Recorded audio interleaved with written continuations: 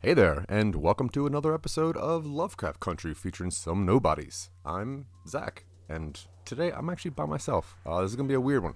So, I'm not sure if anybody knows this or not, but I've recently had back surgery, so we've been trying to kind of work some things around my rehabilitation, and also due to, current circumstances, we just can't make things happen as fast as we can, and there's also technical difficulties. But either way, here we go. We're back, and we got episode 9 and episode 10 ready to go whenever we're ready. So let's get into this. So episode 9, which is called Rewind 1921, directed by Jeffrey Nachmanoff. You might remember him from movies like Traitor or Replicas, but more noticeably probably from episodes of Homeland. And he also did the pilot for Chicago Fire. So the way that show looks is all based on the pilot episode, which is considered the showrunner of the thing. So, episode 9, Rewind, 1921. With Hippolyte at the helm, Letty, Tick, and Montrose travel to 1921 Tulsa in an effort to save Dee. Now, before I'm going to get into it, we do have, and I'm going to play this in a second, a clip from Dylan. Dylan was on his travels when this show was aired, so he sent me a clip of what he thinks, and I'm going to get into that in a sec. Before we do that, though, a quick shout out to listener-app.com. If obviously you're listening to podcasts, if you listen to this, and if you want to kind of remember your favorite moments in podcasts, you can just, with one quick tap, you can save what you're hearing into text, which is awesome if you want to kind of go back and remember what the jokes were or whatever that conversation point that you wanted to get back to later on, which is, for me, interesting. And if you want to remember some of the weirdest pods that we do on the podcast, which is one of our other shows, or what exactly Wilford is saying on Silicon Angels calls, which if you're a Silicon Angels fan, 1, thank you. 2, season 2 is coming out very, very soon. We just got a huge information dump from Simon, and we're working all through it, so it should be done very soon. So with that, you got to check out Listener at your app store. Go to whatever app store you're using for whatever phone you do, and it's just listener-app.com, or the easier way is to find them on Instagram, which is at the greatest podcast app. At the greatest podcast app. All one word.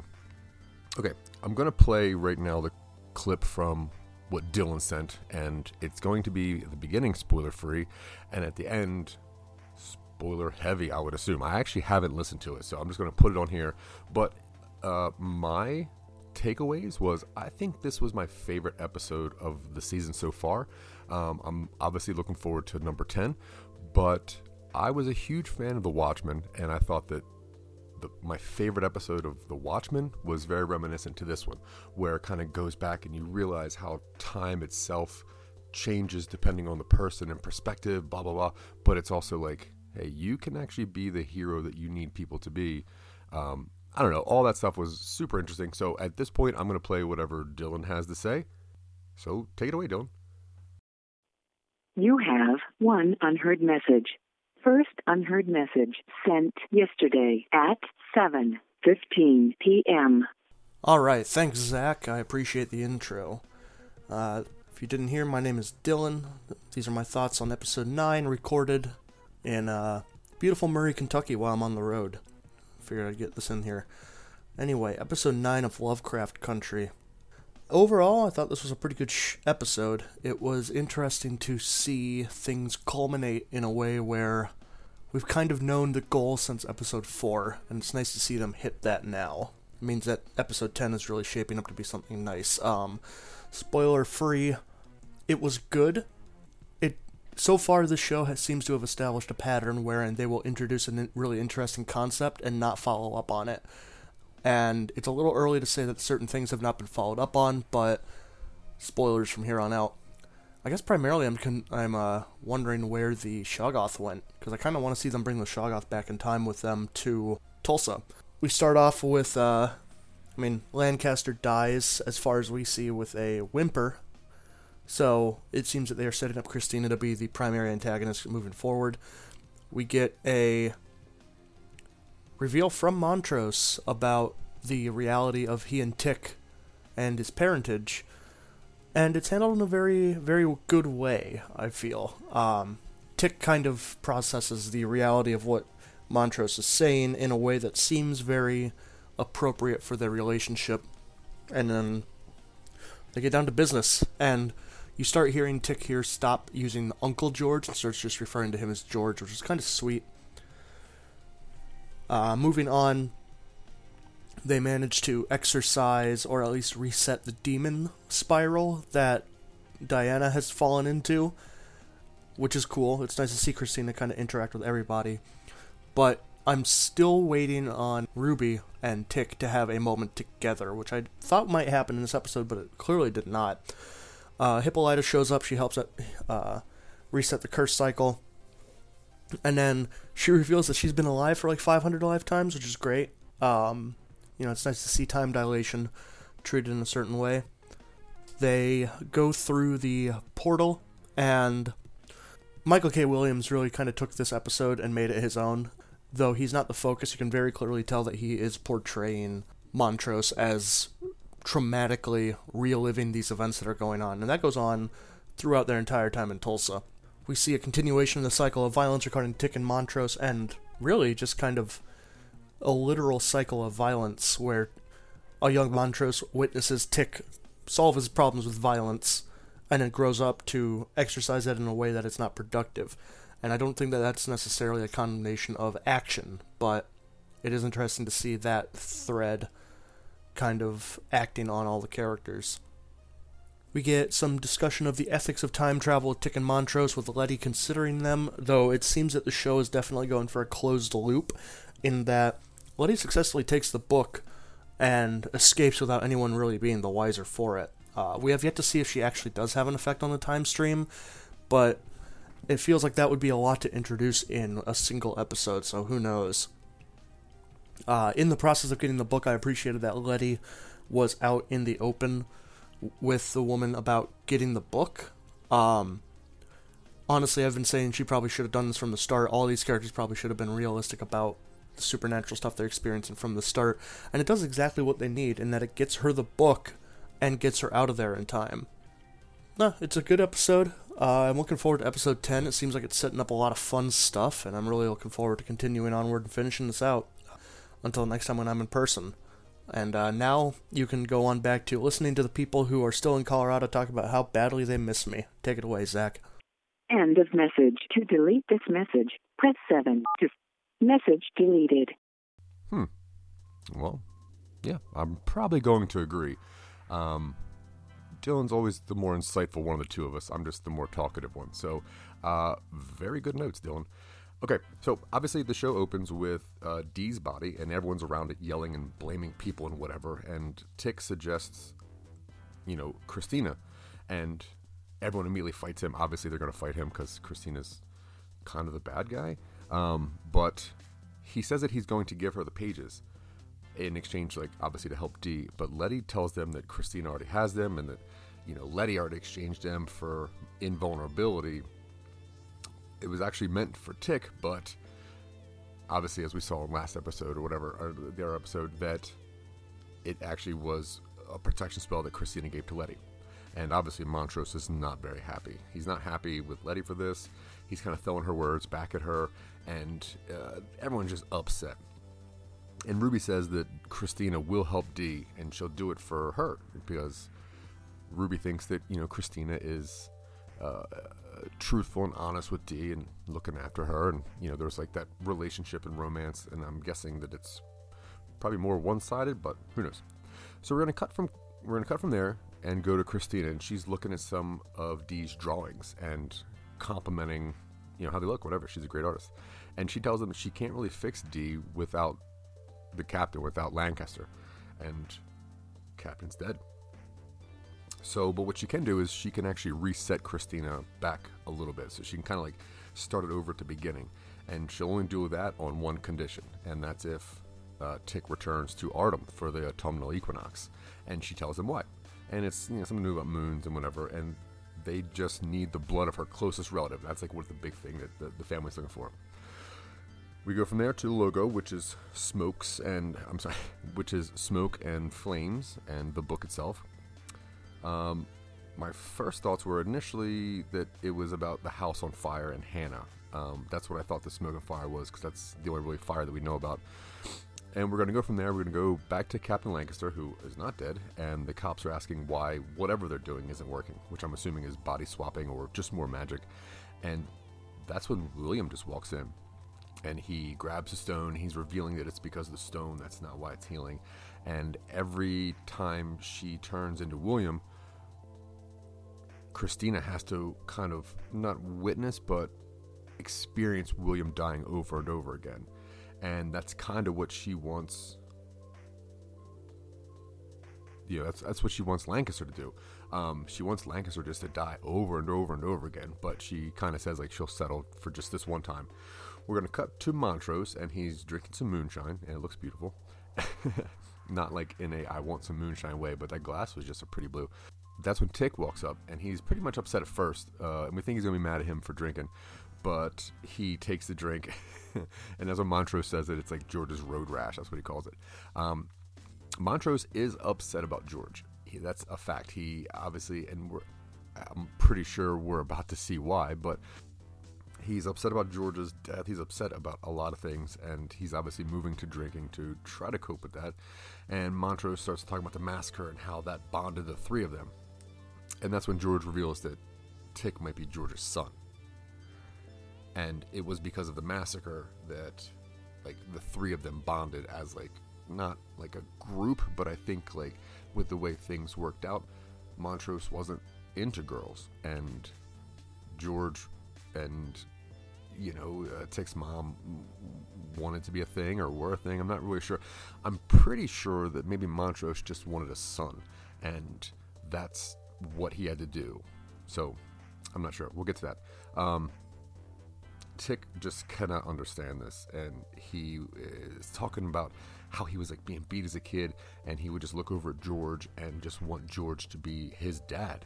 And that's when Letty walks in, and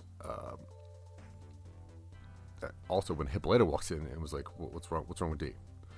So the next scene is once again one of my least favorite tropes. It is the hand cut scene where they just cut the palm if they need any amount of blood whatsoever.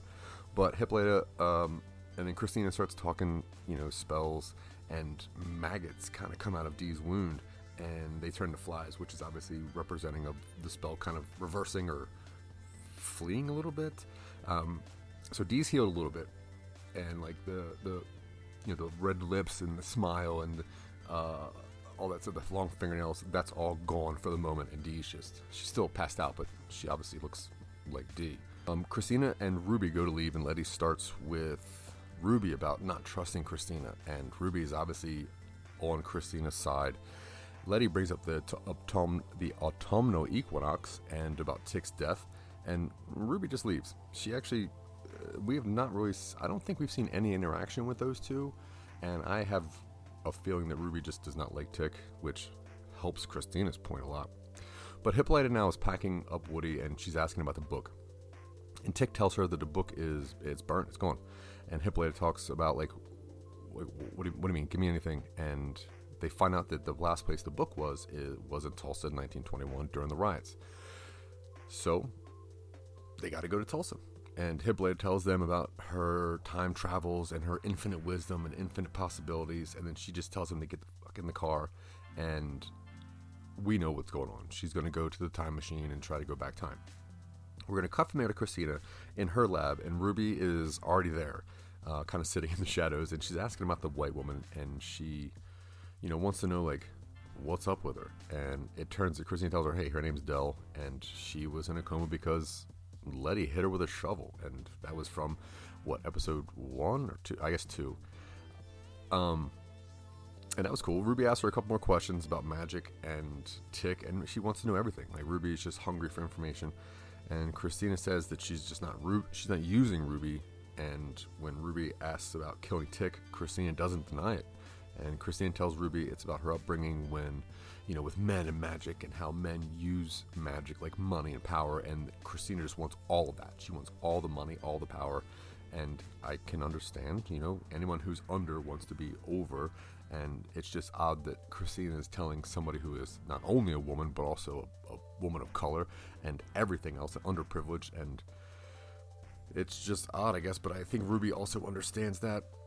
So Ruby just says, look, promise me you won't hurt my sister. And Christina does. And Ruby walks over, and then she just kills Dell. And she looks pretty much red to camera, and she says, I always saw myself as a redhead, which is obviously a reference to the book. We're going to cut from there to the observatory. Montrose is troubled, and he's drinking more, and he actually finishes the rest of the moonshine. Hippolyta is fixing the circuit board. Letty and Montrose are getting Dee ready, and they're kind of like putting her up on the board, some kind of plank, and they talk about Letty's pregnancy. And Montrose reveals to her what Tick said. He's been to the future. He knows that they have a son. He knows the son's name is George, and George writes a book. And that's when the machine pops on, and Hippolyta starts spinning the dial, and portals open, and they start flipping through universes, or flipping through time, or whatever the thing is. She keeps saying universes, so I'm assuming it's flipping through universes, which is crazy to think about, because if it's flipping through universes, then it has to also be flipping through our universe in that sequence, but also different times of our universe. That's a lot to handle.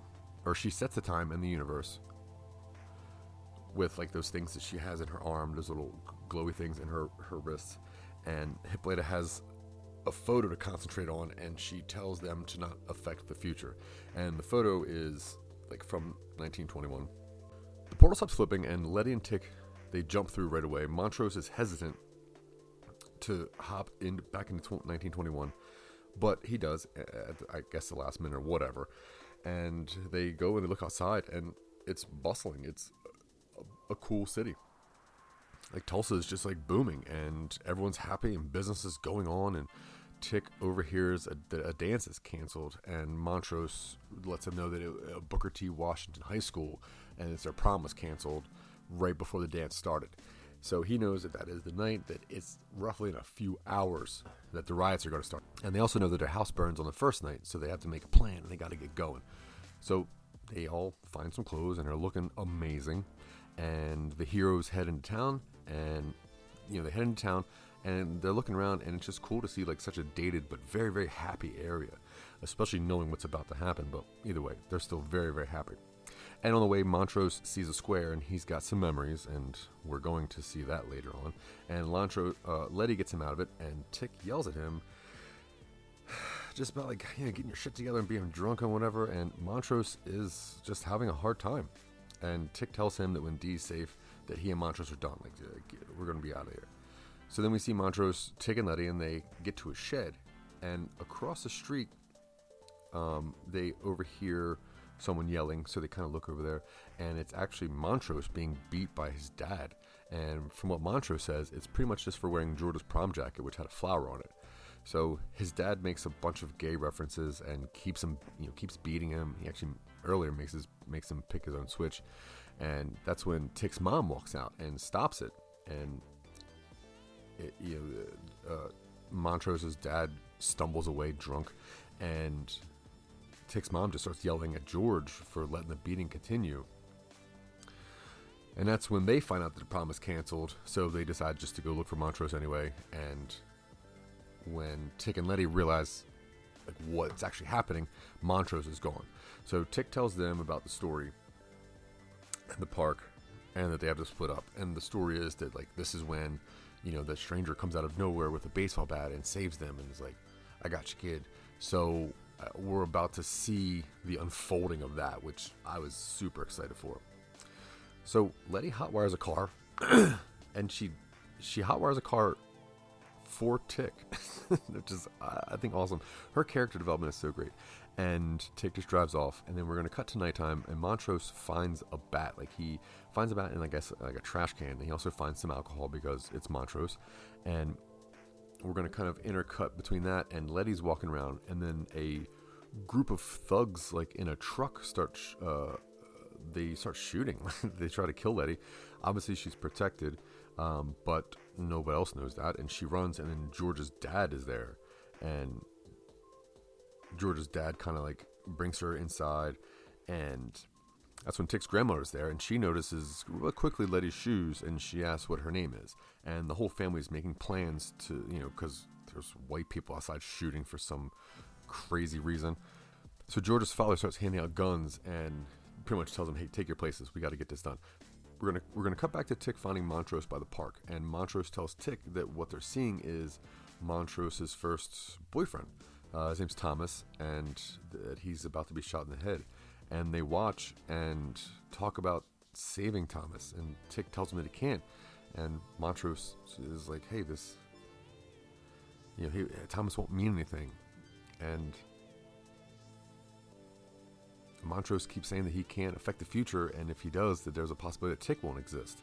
And Montrose says, quote, "Thomas is the first in a long list of sacrifices to be your father." And that is such a heavy sentence when you think about how George is Tick's father, and that means that there was a sacrifice that Montrose had to make there. And then obviously Thomas that we're about to see as a sacrifice, and then the sacrifices and the sacrifices, and it just, it's hard to think of that character and what that means. And I'm glad that Michael K. Williams is the one to take on this role, because it turns out that he is the deepest of all the characters. And after that, Montrose says all he ever wanted to be was Tick's father, and which lets me know that he wanted a kid.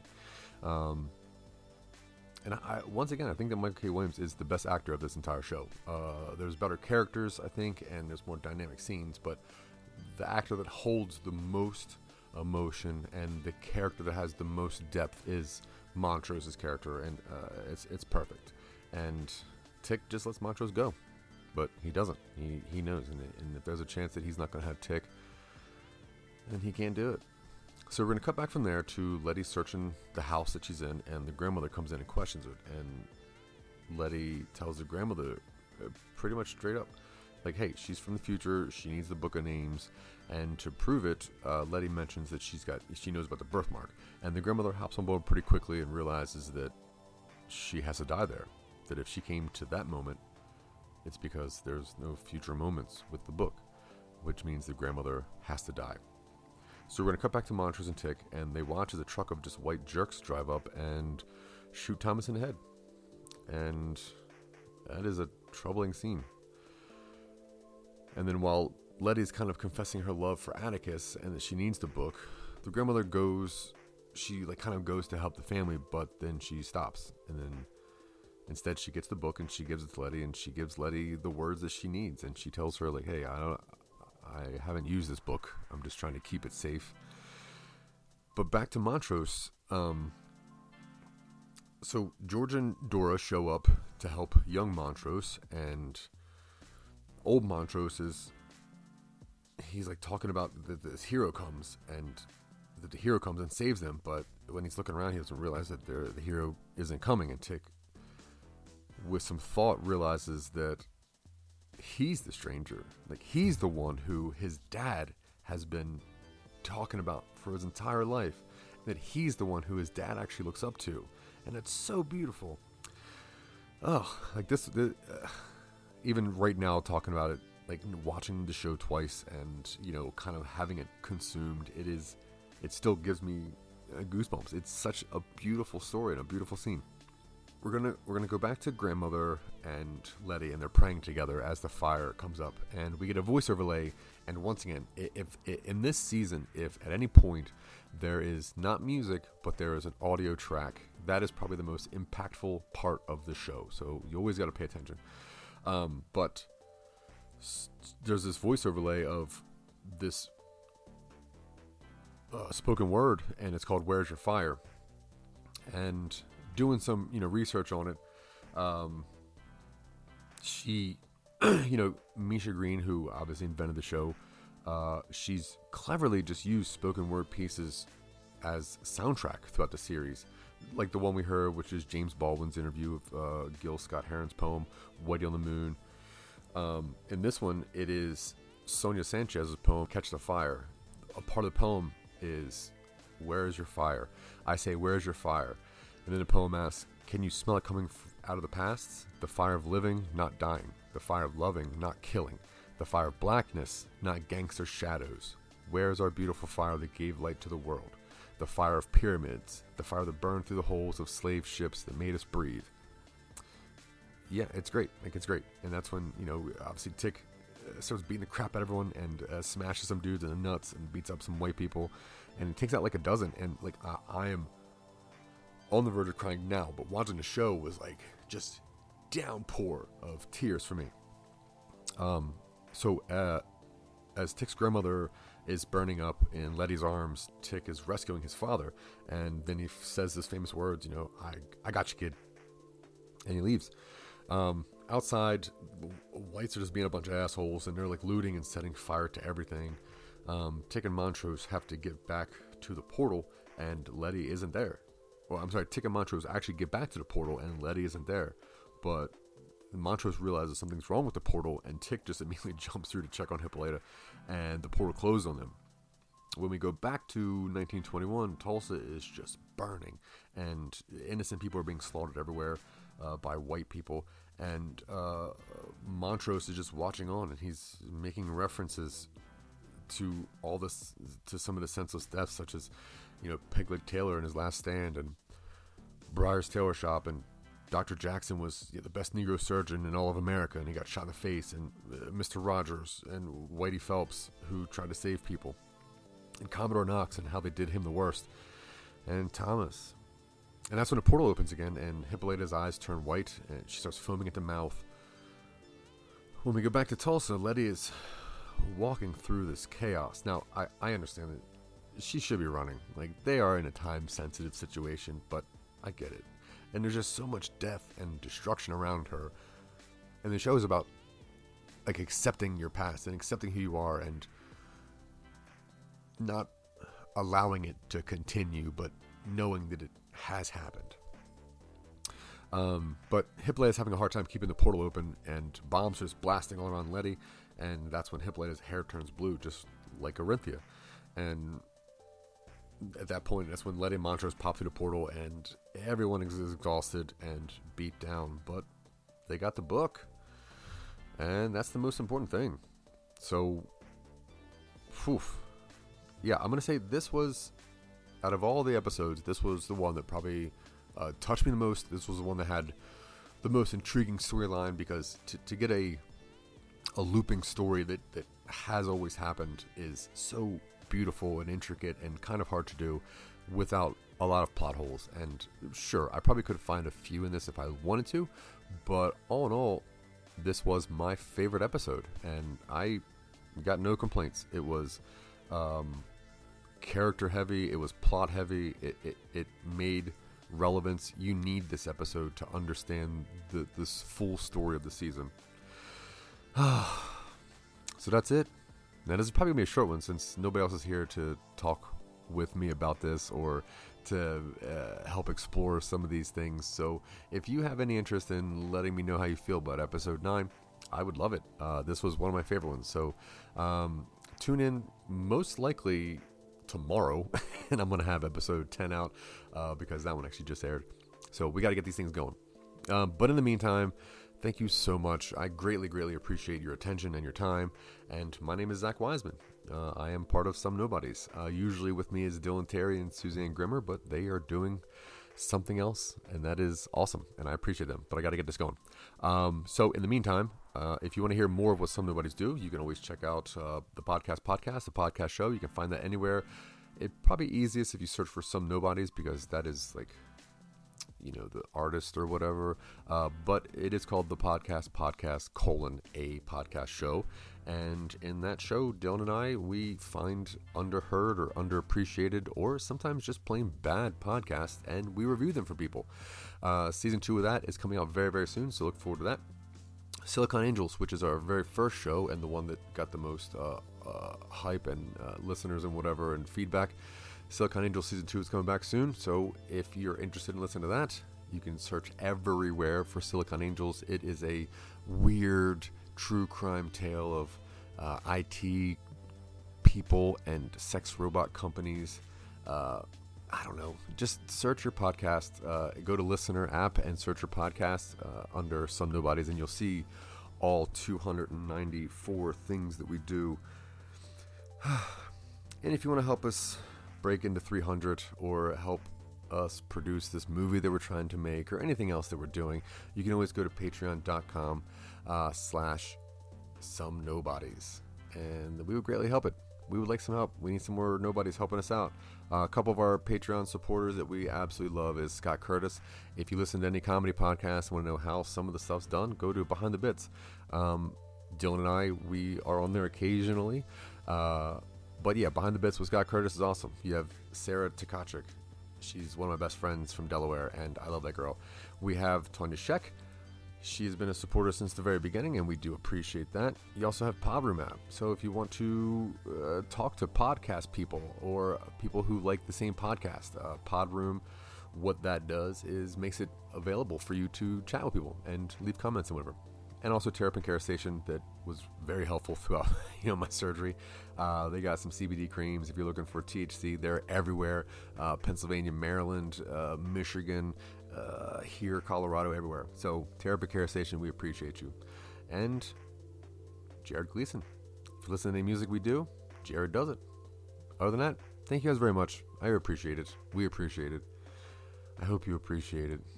Until then, bye.